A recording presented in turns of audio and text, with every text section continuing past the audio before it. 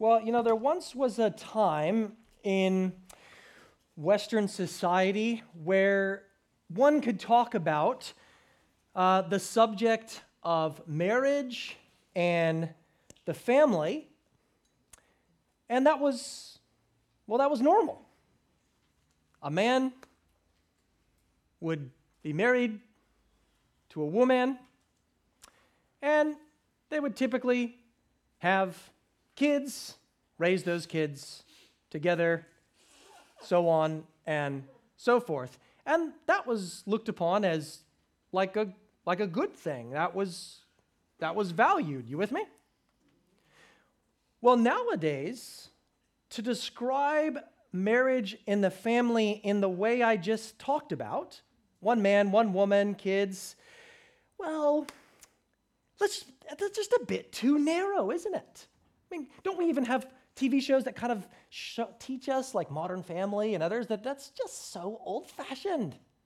And to actually think that that is the way to conceive of a family, if you think that, you're narrow. You're old-fashioned, you're antiquated, and you know what? You're probably a bit intolerant, maybe a bit racist. Well, Andreas Kossenberger talks about this in his book about marriage and the family. Listen to this. He says, for the first time in history, Western civilization is confronted with the need to define the meaning of the terms marriage and family. What until now is considered a normal family, made up of a father, a mother, and a number of children, has in recent years increasingly begun to be viewed as one among several options, which can no longer claim to be the only or even superior form of ordering human relationships. The Judeo-Christian view of marriage and the family, with its roots in the Hebrew Scriptures, has had to a significant extent been replaced with a set of values that prizes human rights, self-fulfillment, and pragmatic utility on an individual and societal level. It can be rightly said that marriage and the family are institutions under siege in our world today. And with marriage and the family, our very civilization is in crisis. Destroy marriage, you destroy the family. Destroy the family, you destroy society. It's critical. It's no wonder that Jesus in Matthew 19 paints a picture of the family, paints a picture of marriage that is completely countercultural. I mean, what does the world say? The world says, look, live together, married or not, have kids, maybe married or not, and if you decide to get married and you're not happy, get out of it. You should bail. You deserve to be happy. And the world says, and look, if you're going to have kids, wait as long as you can to have kids. And when you do, please, for everyone's sake, just have one or two. The world says, look, acquire as much wealth as possible so that you can be safe and you can live a life of leisure and enjoyment. The world says, hey, at the end of the day, don't fret over other people. Take care of yourself, right? I mean, you can't take care of them, take care of yourself. But in the next two chapters of Matthew, Jesus takes all of what I just said and flips it on its head. He says divorce is wrong, children are to be valued, wealth is actually an obstacle to virtue, and the greatest of all will be a servant. Today, we've come to this first bit on marriage and divorce. There can be few of us in this room, and I know this from chatting with many of you, who have not been touched in some way by divorce. Perhaps you're here today and you're someone who has been divorced, or maybe someone very close to you, like a family member, has experienced divorce, and you've helped them walk through this painful process. We're all too familiar with the hurts that divorce can cause. Often divorce is painful and it's a messy process. There's a financial cost to it. There's an emotional cost to it of a family being torn apart. I mean, the scars of divorce usually last a long time, sometimes 5, 10, 20 years. It's a bit awkward when you get together as a big family and mom and dad can't even be in the same room together.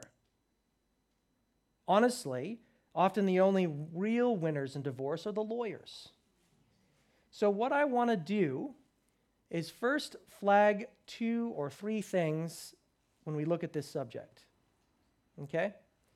So let me give 3 caveats. These aren't our points. They're not going to come up here. Nigel's not in the back, so he's not going to type them out for you guys.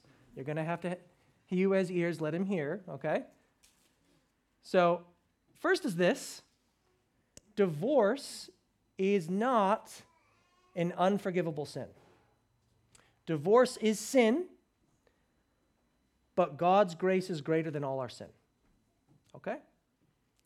Second, I am not going to be able to answer all of your questions about marriage, remarriage, and divorce in the next 30 minutes.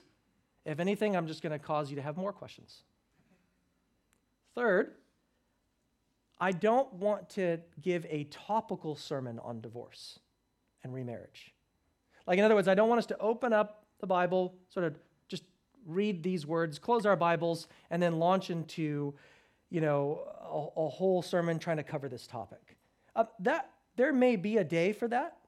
Might be valuable to sort of bring together all the different passages that talk about marriage and talk about divorce and give what's called a topical sermon on that. That's probably appropriate.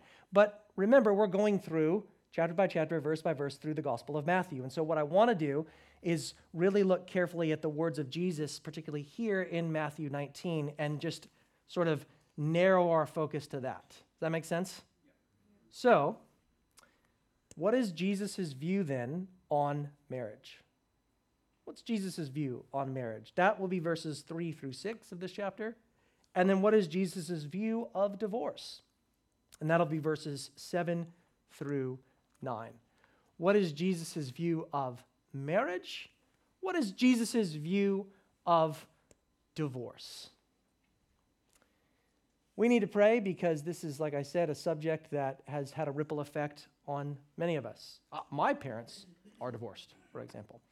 And my dad is remarried and all those things. And so this is not, it should be a subject that none of us have experienced, but unfortunately probably it's had a ripple effect on everyone. Like I said, if it's not you personally or your parents, it's someone you know, a close friend or whatever.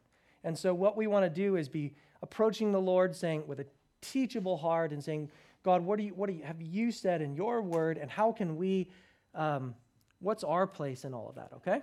So let's pray. Let's look to the Lord in prayer, and then we'll unpack those 2 points, Jesus' view on divorce or marriage and divorce, okay? Let's pray.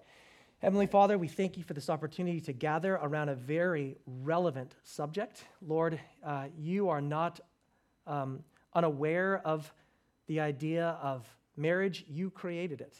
And Lord, because of sin, you've seen marriages sadly break down. And Lord, there's people here in this room that are already on the defense. They might feel a sense of bit on the spotlight or a bit of an attack. Help them to get out of themselves and to look to you, the Lord Jesus, who is gracious and loving, slow to anger, and abounding in steadfast love, who died in the place of sinners. And Lord, may they look to you and be encouraged by your work on the cross on their behalf. And Lord, for those of us that are single and married and everyone in between, would you teach us, mold us, and shape us according to your word. In Christ's name, amen. So as we jump into Matthew, I'll give you I'll show you my cards here, and this is my opinion, my not so humble opinion. Matthew is the best of the gospel books. Just going to throw that out there, because one of the things that Matthew does is he writes in such a way by pinning these little statements. His work is this beautiful tapestry. It's this beautiful work of art showing Jesus is the Messiah, and that those who connect themselves to Jesus the Messiah are defined not by Jewish ethnicity, but by faith in this Christ, this Messiah, who is God with us. God with us from the beginning, and Emmanuel, God with us at the end, 28. So there's this huge 28 chapters of Matthew, and what's helpful is Matthew actually flags for you when he's doing a transition piece. Okay, so Matthew 7 says this, verse 28, and when Jesus finished these sayings. Well, what sayings is he referring to? If you want to flip there, Matthew 7:28, you can. Again, because what I want you to see is that there's these little statements, these little repeated expressions where Matthew flags where he's going, okay? So Matthew 7:28, and when Jesus finished these sayings. What sayings is he talking about? Well, he's talking about the Sermon on the Mount. And right on the heels of this, what do you see Jesus doing the next several chapters?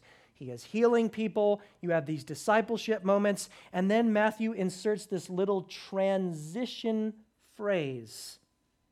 When Jesus had finished instructing his 12 disciples, he went on from there to teach and preach in their cities. You see, with every new section, Matthew makes sure to flag it for you. How about after Jesus gave this stack of parables in Matthew 13? And when Jesus had finished these parables, he went on from there. Are you starting to hear the pattern? And when it came to pass that after Jesus had said this and after Jesus has said that, then this happens.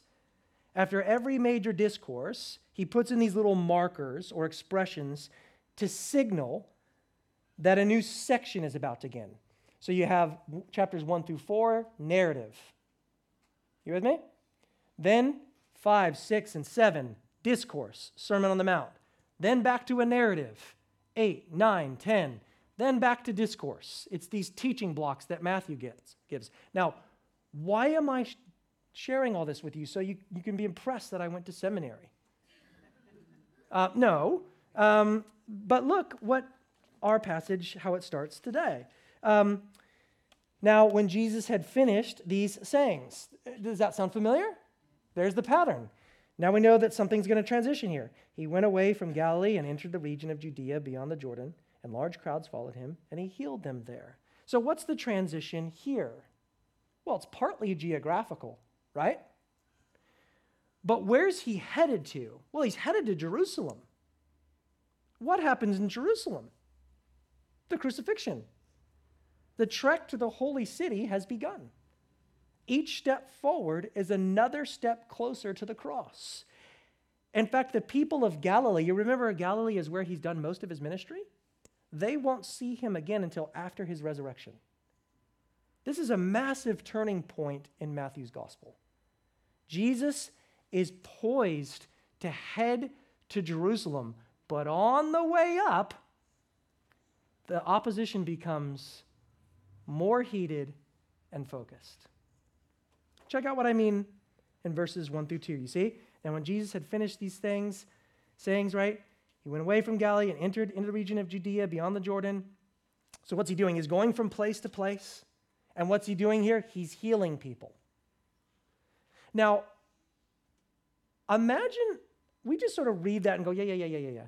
And then we get to the juicy stuff on like divorce and marriage and all that. But imagine, let's just sort of try to put ourselves boots on the ground here. Jesus is going from place to place, and he's healing all of these people. Who knows what kind of diseases were cured that day?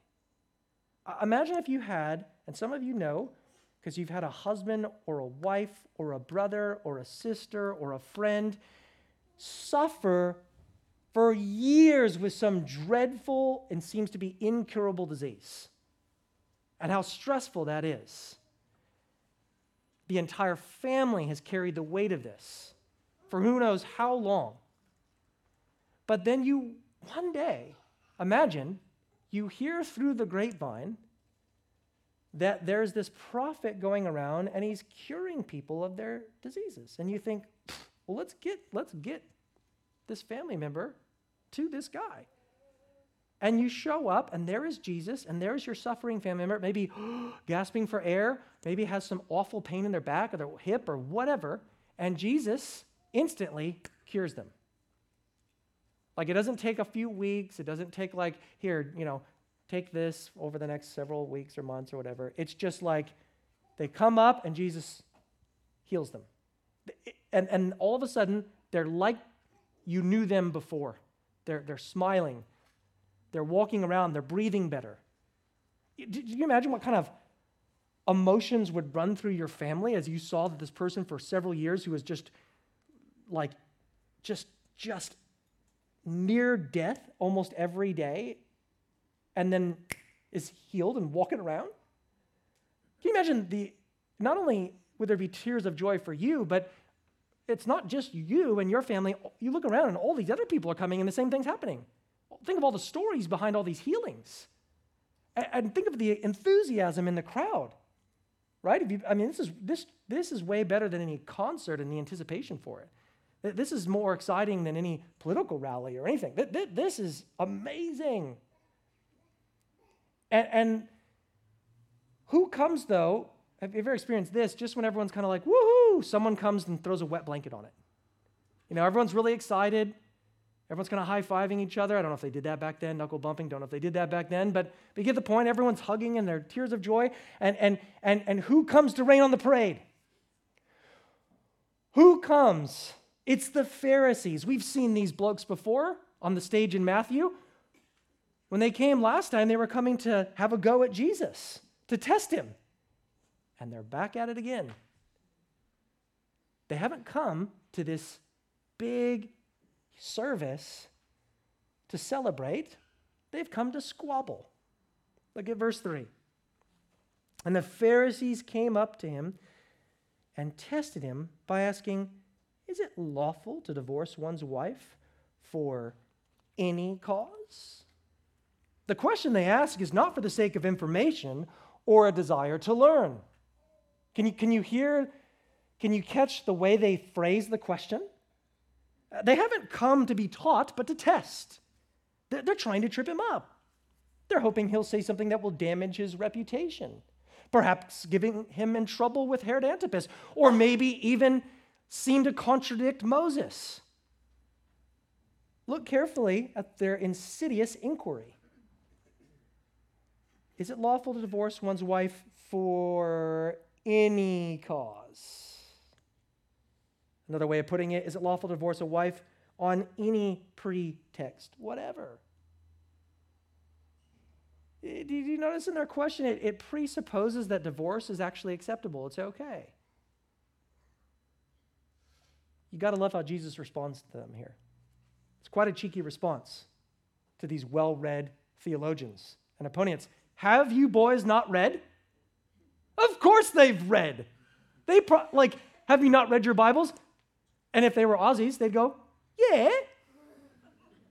Right? Of course we've read it. We have the first few chapters memorized. Jesus, well, have you not read your Bibles? Yes, we have Genesis memorized and Genesis 2 and 3 and so on. And Jesus says, okay, fine. You want to know my view of marriage? You want to know my view of divorce? And he takes his listeners all the way back to the very beginning, to God's original plan in verse 4. He answered, have you not read that he who created them from the beginning made them male and female, and said, therefore a man shall leave his father and his mother and hold fast to his wife, and the two shall become one flesh. So they no longer two, but one flesh. Jesus brings together Genesis 1:27, Genesis 2:24. He binds these two together and he says, this is my view of marriage. Now, a few things we can pick up on the surface if you look there. The first is that marriage was God's idea. It's not like some random bloke came up with this during the Romantic Renaissance era and says, why don't we let's call it marriage and we'll just, let's try this. God created marriage. He came up with it. Marriage is instituted by him. And he created it to be a monogamous, heterosexual union. Look at verse 4 again. He answered, have you not read that he who created them from the beginning made them male and female? God's creation of Eve demonstrates that his plan for Adam's marriage and every marriage after it involve a monogamous heterosexual union. The Lord made one suitable helper for Adam, and she was female. One woman for one man for life. Look at verse 5. And he said, therefore a man shall leave his father and his mother and hold fast to his wife, and the two shall become one flesh. So they are no longer two, but one flesh. Can you see that marriage is permanent? Marriage is a lifelong commitment. You leave and you cleave. Now, the notion of leave there has the idea of turning one's back on. Not in a negative sense, but you are actually leaving behind your family to create, so is your spouse, coming together and you're creating a new family. And the idea of cleave can mean to cement or to be glued to. In marriage, a man and a woman leave their parents and come together to form a new family. And this union is so tight that they're no longer two, but one. And one in the physical sense as well. One man and one woman joined together for life. The Pharisees seemed to miss that, didn't they? That they're so focused on divorce, they can't even see the beauty of God's. And isn't it interesting how Jesus, they say, what's your view on divorce? And he goes, before I give you my view on divorce, how about I give you my view on marriage first? This is how God created them. This is the way God did it. Jesus considered marriage a sacred bond between a man and a woman, established by and entered into before God, as long as they both shall live. Marriage is the single most lasting relationship in life. Think about it. Children, I'm not talking to you kids, where they're going to go, think I was talking to them. Children, those are my kids. I don't know. Children, you raise them, as I'm doing now with my kids, but eventually they grow up and they leave the home, right? Brothers and sisters, you can be really close with them, but eventually they form their own families, right? They move on. Friendships come and go. But marriage is the one relationship which people live in the same house, eat at the same table, and sleep in the same bed as long as they live on this earth. You see, the Pharisees invited Jesus into a legal debate, but he says that the Lord's plan from the beginning was no divorce. Divorce was not the original blueprint. But sadly, as we know, marriages sometimes do break down. They do dissolve. Divorce snaps the sacred bond between husband and wife. So then what is Jesus' view on divorce then? Again, first he hits his view on marriage, but what's his view on divorce? Well, coming into verse 6, so they are no longer two, but one flesh. What therefore God has joined together, let not man separate. And so then the Pharisees come back to him and they say, why then did Moses command one to give a certificate of divorce and to send her away? And he said to them, because of your hardness of heart, Moses allowed you to divorce your wives, but from the beginning, it was not so. So what's going on here? What's this little, tiff that's happening between Jesus and the religious leaders? Well, he states what marriage is, and then they rebuttal it with, yeah, but what about Deuteronomy 24? That's what they're referring to there. You see, the Pharisaic mind looked for loopholes. So let me read for you. If you want to flip there to Deuteronomy quickly, you can. Deuteronomy 24. I'm just going to read the first 4 verses.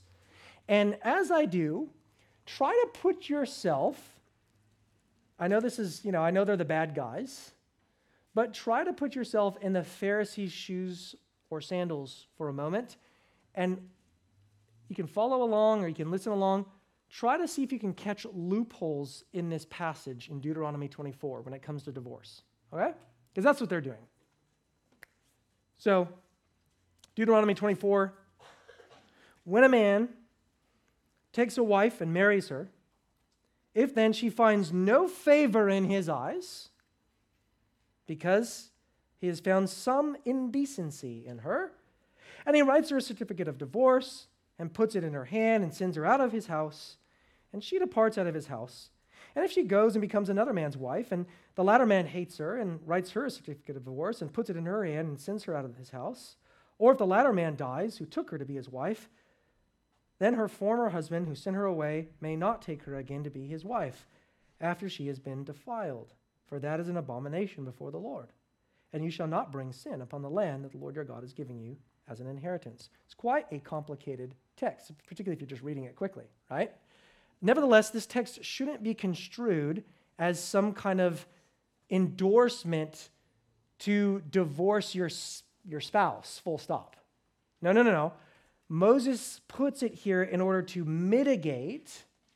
This is important. Listen, Moses puts this here in order to mitigate what was occurring. Deuteronomy 24 was never intended as a manual on how to divorce your spouse 101. Let me give you an example. Law. We have laws here in Australia, right? Some laws are called case laws, and some laws are legislative laws. There's a difference. Some laws given as legislation, a list of rules that need to be followed. Don't speed, don't do this, right? Other laws given by describing a situation and then telling you what to do in that situation. If this happens, then do this. You following? That's called case law. Deuteronomy 24 is a classic example of this second kind of law. It's case law.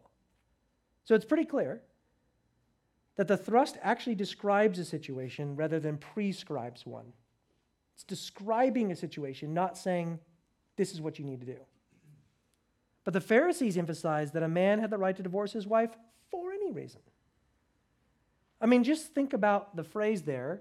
It was in the very beginning, if you read it, some indecency in her. What does that mean? If he found some indecency in her, then, well, he has, I suppose, by case law, he has technically the right to divorce her. What does find indecency in her even mean? Well, let me give you a tale of two rabbis. A tale of two rabbis. One had a very, very liberal understanding of what some indecency in her meant. That could mean anything that she hasn't borne him children, that he's not attracted to her anymore, and that she even burnt his food. Rabbi Hillel was his name. And during Jesus' day, many of the folks actually held on to this view. You know, if Rabbi Hillel would have made a great master chef judge, right? If the meal was a little burned or the meat was undercooked, that was enough to send her packing. Terrible. Now, the other school of thought was, the other rabbi was Rabbi Shammai. And he was much more narrow. He taught that the only ground of divorce was adultery. So you see, two ways to look at Deuteronomy: very liberal, very loose, or more conservative. And they're saying, which camp are you in, Jesus? Now, there's a written collection of Jewish traditions called the Mishnah that I think break down these two camps. I'm just going to read it to you. It says, the school of Shammai say, a man may not divorce his wife unless he has found unchastity in her, because it is written, he has found some indecency in her. So you hear that? That's the conservative school. And the school of Hillel say, he may divorce her even if she spoiled a dish for him. For it is written, because he has found something indecent in her. You burnt my toast? You're done.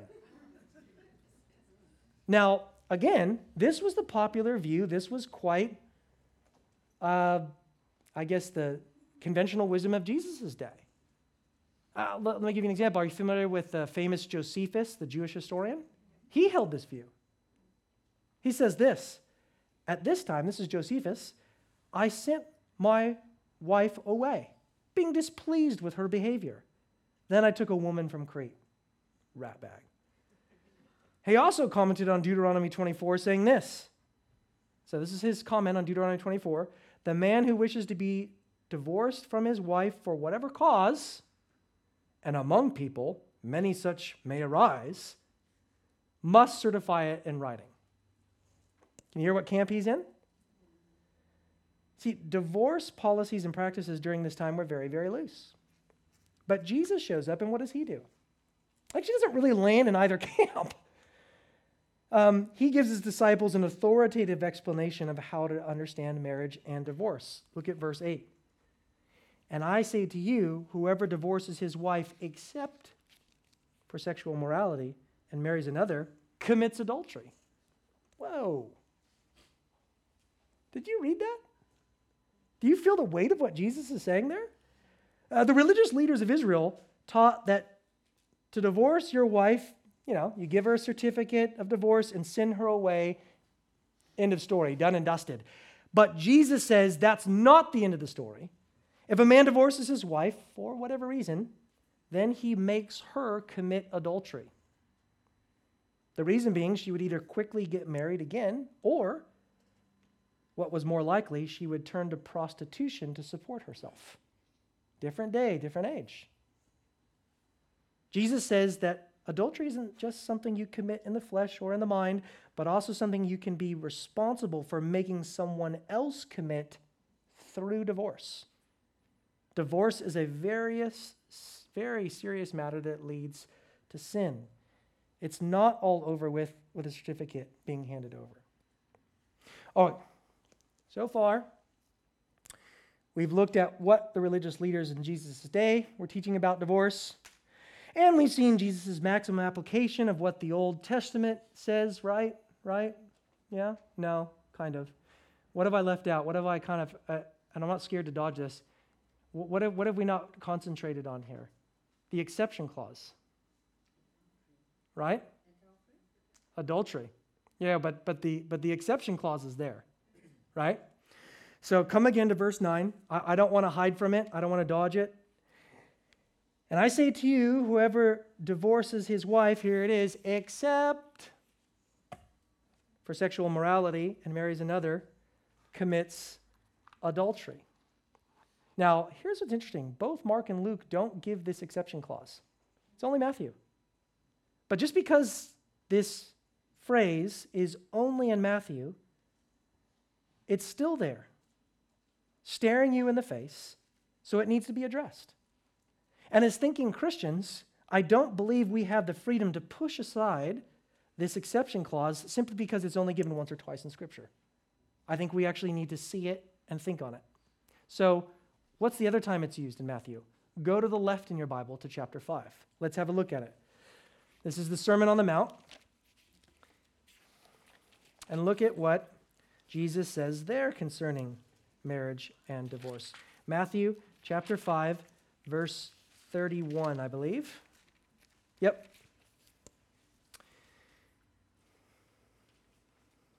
Matthew chapter 5. So again, we've seen Jesus' first point, his view of marriage. But is there ever a circumstance where it's okay to divorce if you're a Christian? Well, let's look what he says. It was also said, whoever divorces his wife, let him give her a certificate of divorce. But I say to you that everyone who divorces his wife, except on the ground of sexual immorality, makes her commit adultery. And whoever marries a divorced woman commits adultery. Now, is it ever okay for a Christian to get a divorce? Probably okay is the wrong word. But is divorce ever permitted as a Christian? Well, it seems like there is one exception, and that's here, and that is unfaithfulness, adultery. The word used there, if you're looking at there, is porneia, which is where we get the word pornography. It's pornographic. Porneia has a wide range of meaning, though. It's a broad term that covers everything from prostitution, bestiality, incest, homosexuality, and other sexual sins. In the context here, it would seem to be any illicit sexual activity. And this sexual immorality violates the one flesh union. It can destroy the marital bond. It strikes so closely at what marriage is that it can be a legitimate reason for ending a marriage. But notice carefully, Jesus does not command divorce here. He permits it. And so we need to hear what this passage is saying. If there is divorce for any reason other than adultery, then you cause your spouse to sin.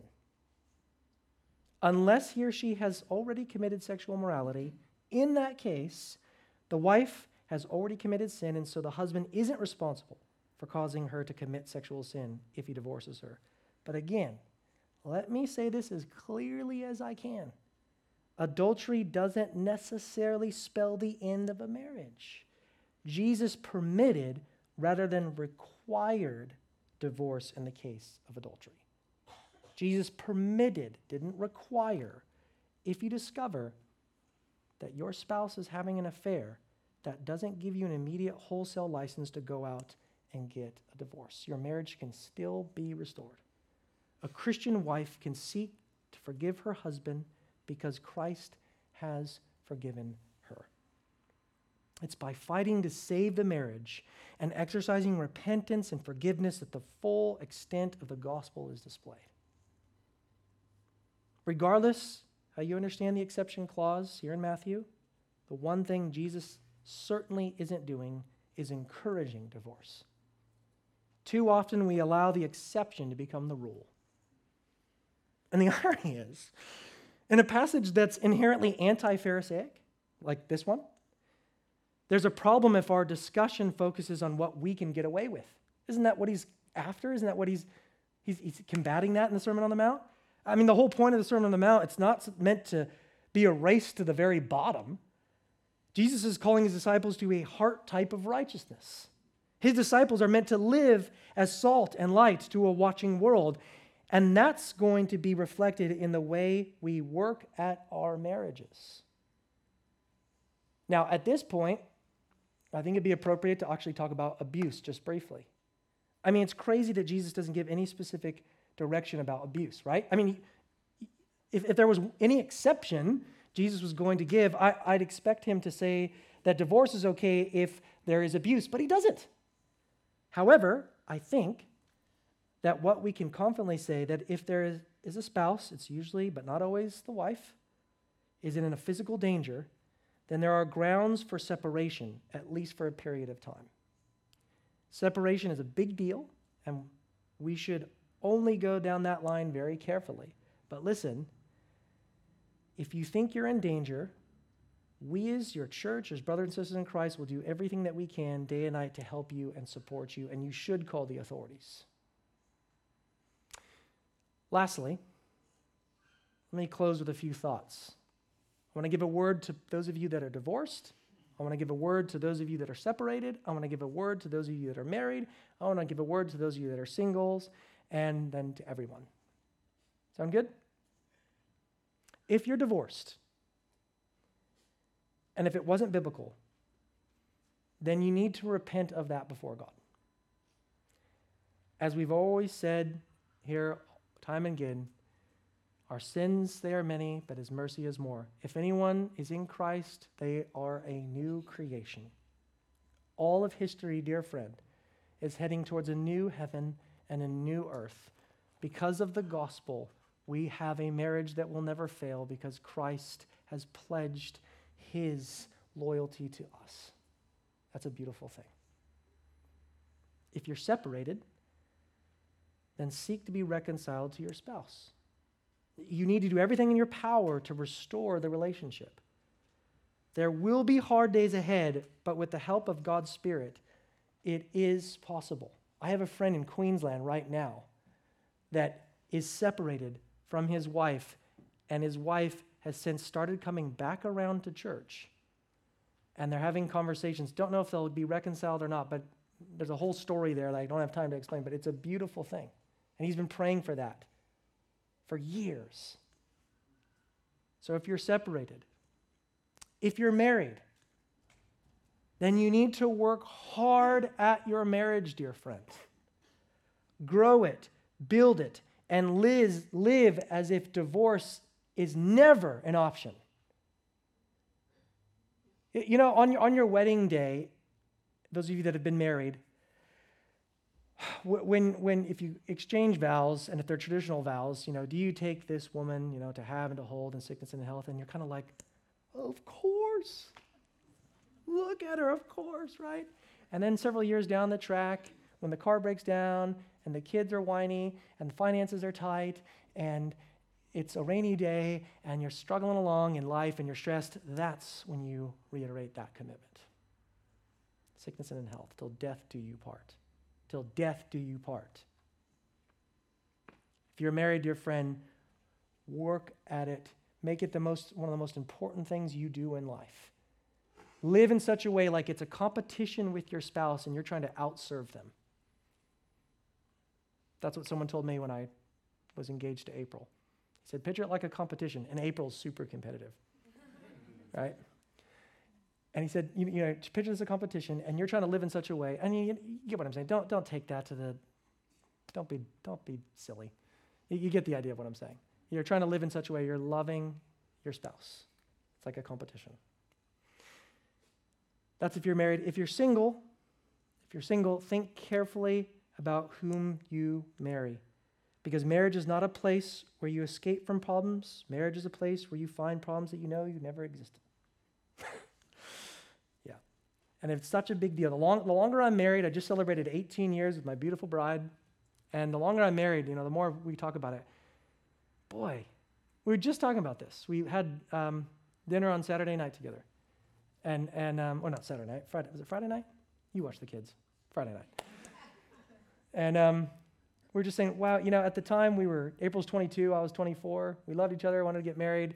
I had no idea just how all the ramifications that come with marriage, right? You don't in your young 20s.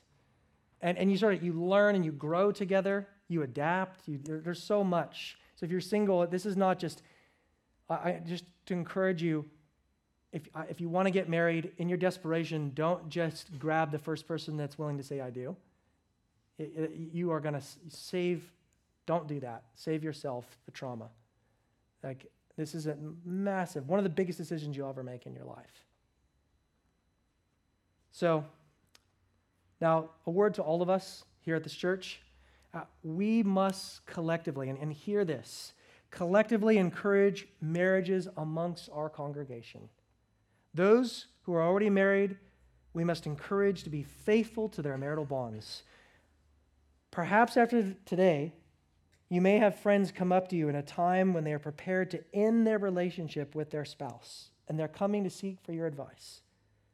This is a time where you can take an opportunity to refer them back to biblical principles, back to the vows they made, and make sure they don't make a hasty decision. They trust you. That's why they're talking with you. They'll listen to you.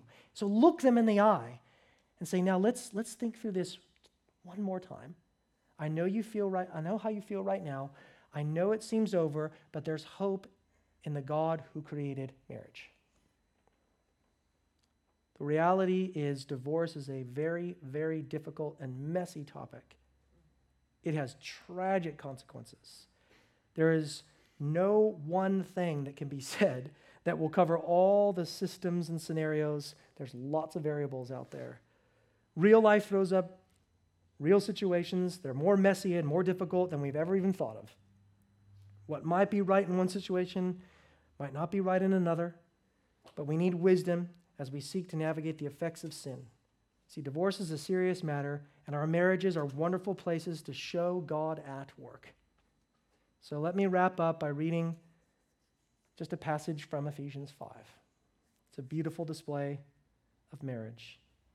Wives, submit to your own husbands as to the Lord. For the husband is the head of the wife, even as Christ is the head of the church, his body, and is himself its Savior. Now, as the church submits to Christ, so also wives should submit in everything to their husbands. Husbands, love your wives as Christ loved the church and gave himself up for her, that he might sanctify her, having cleansed her by the washing of water with the word, so that he might present the church to himself in splendor, without spot or wrinkle, or any such thing, that she might be holy and without blemish. In the same way, husbands should love their wives as their own bodies. He who loves his wife loves himself. For no one ever hated his own flesh, but nourishes and cherishes it, just as Christ does the church, because we are members of his body.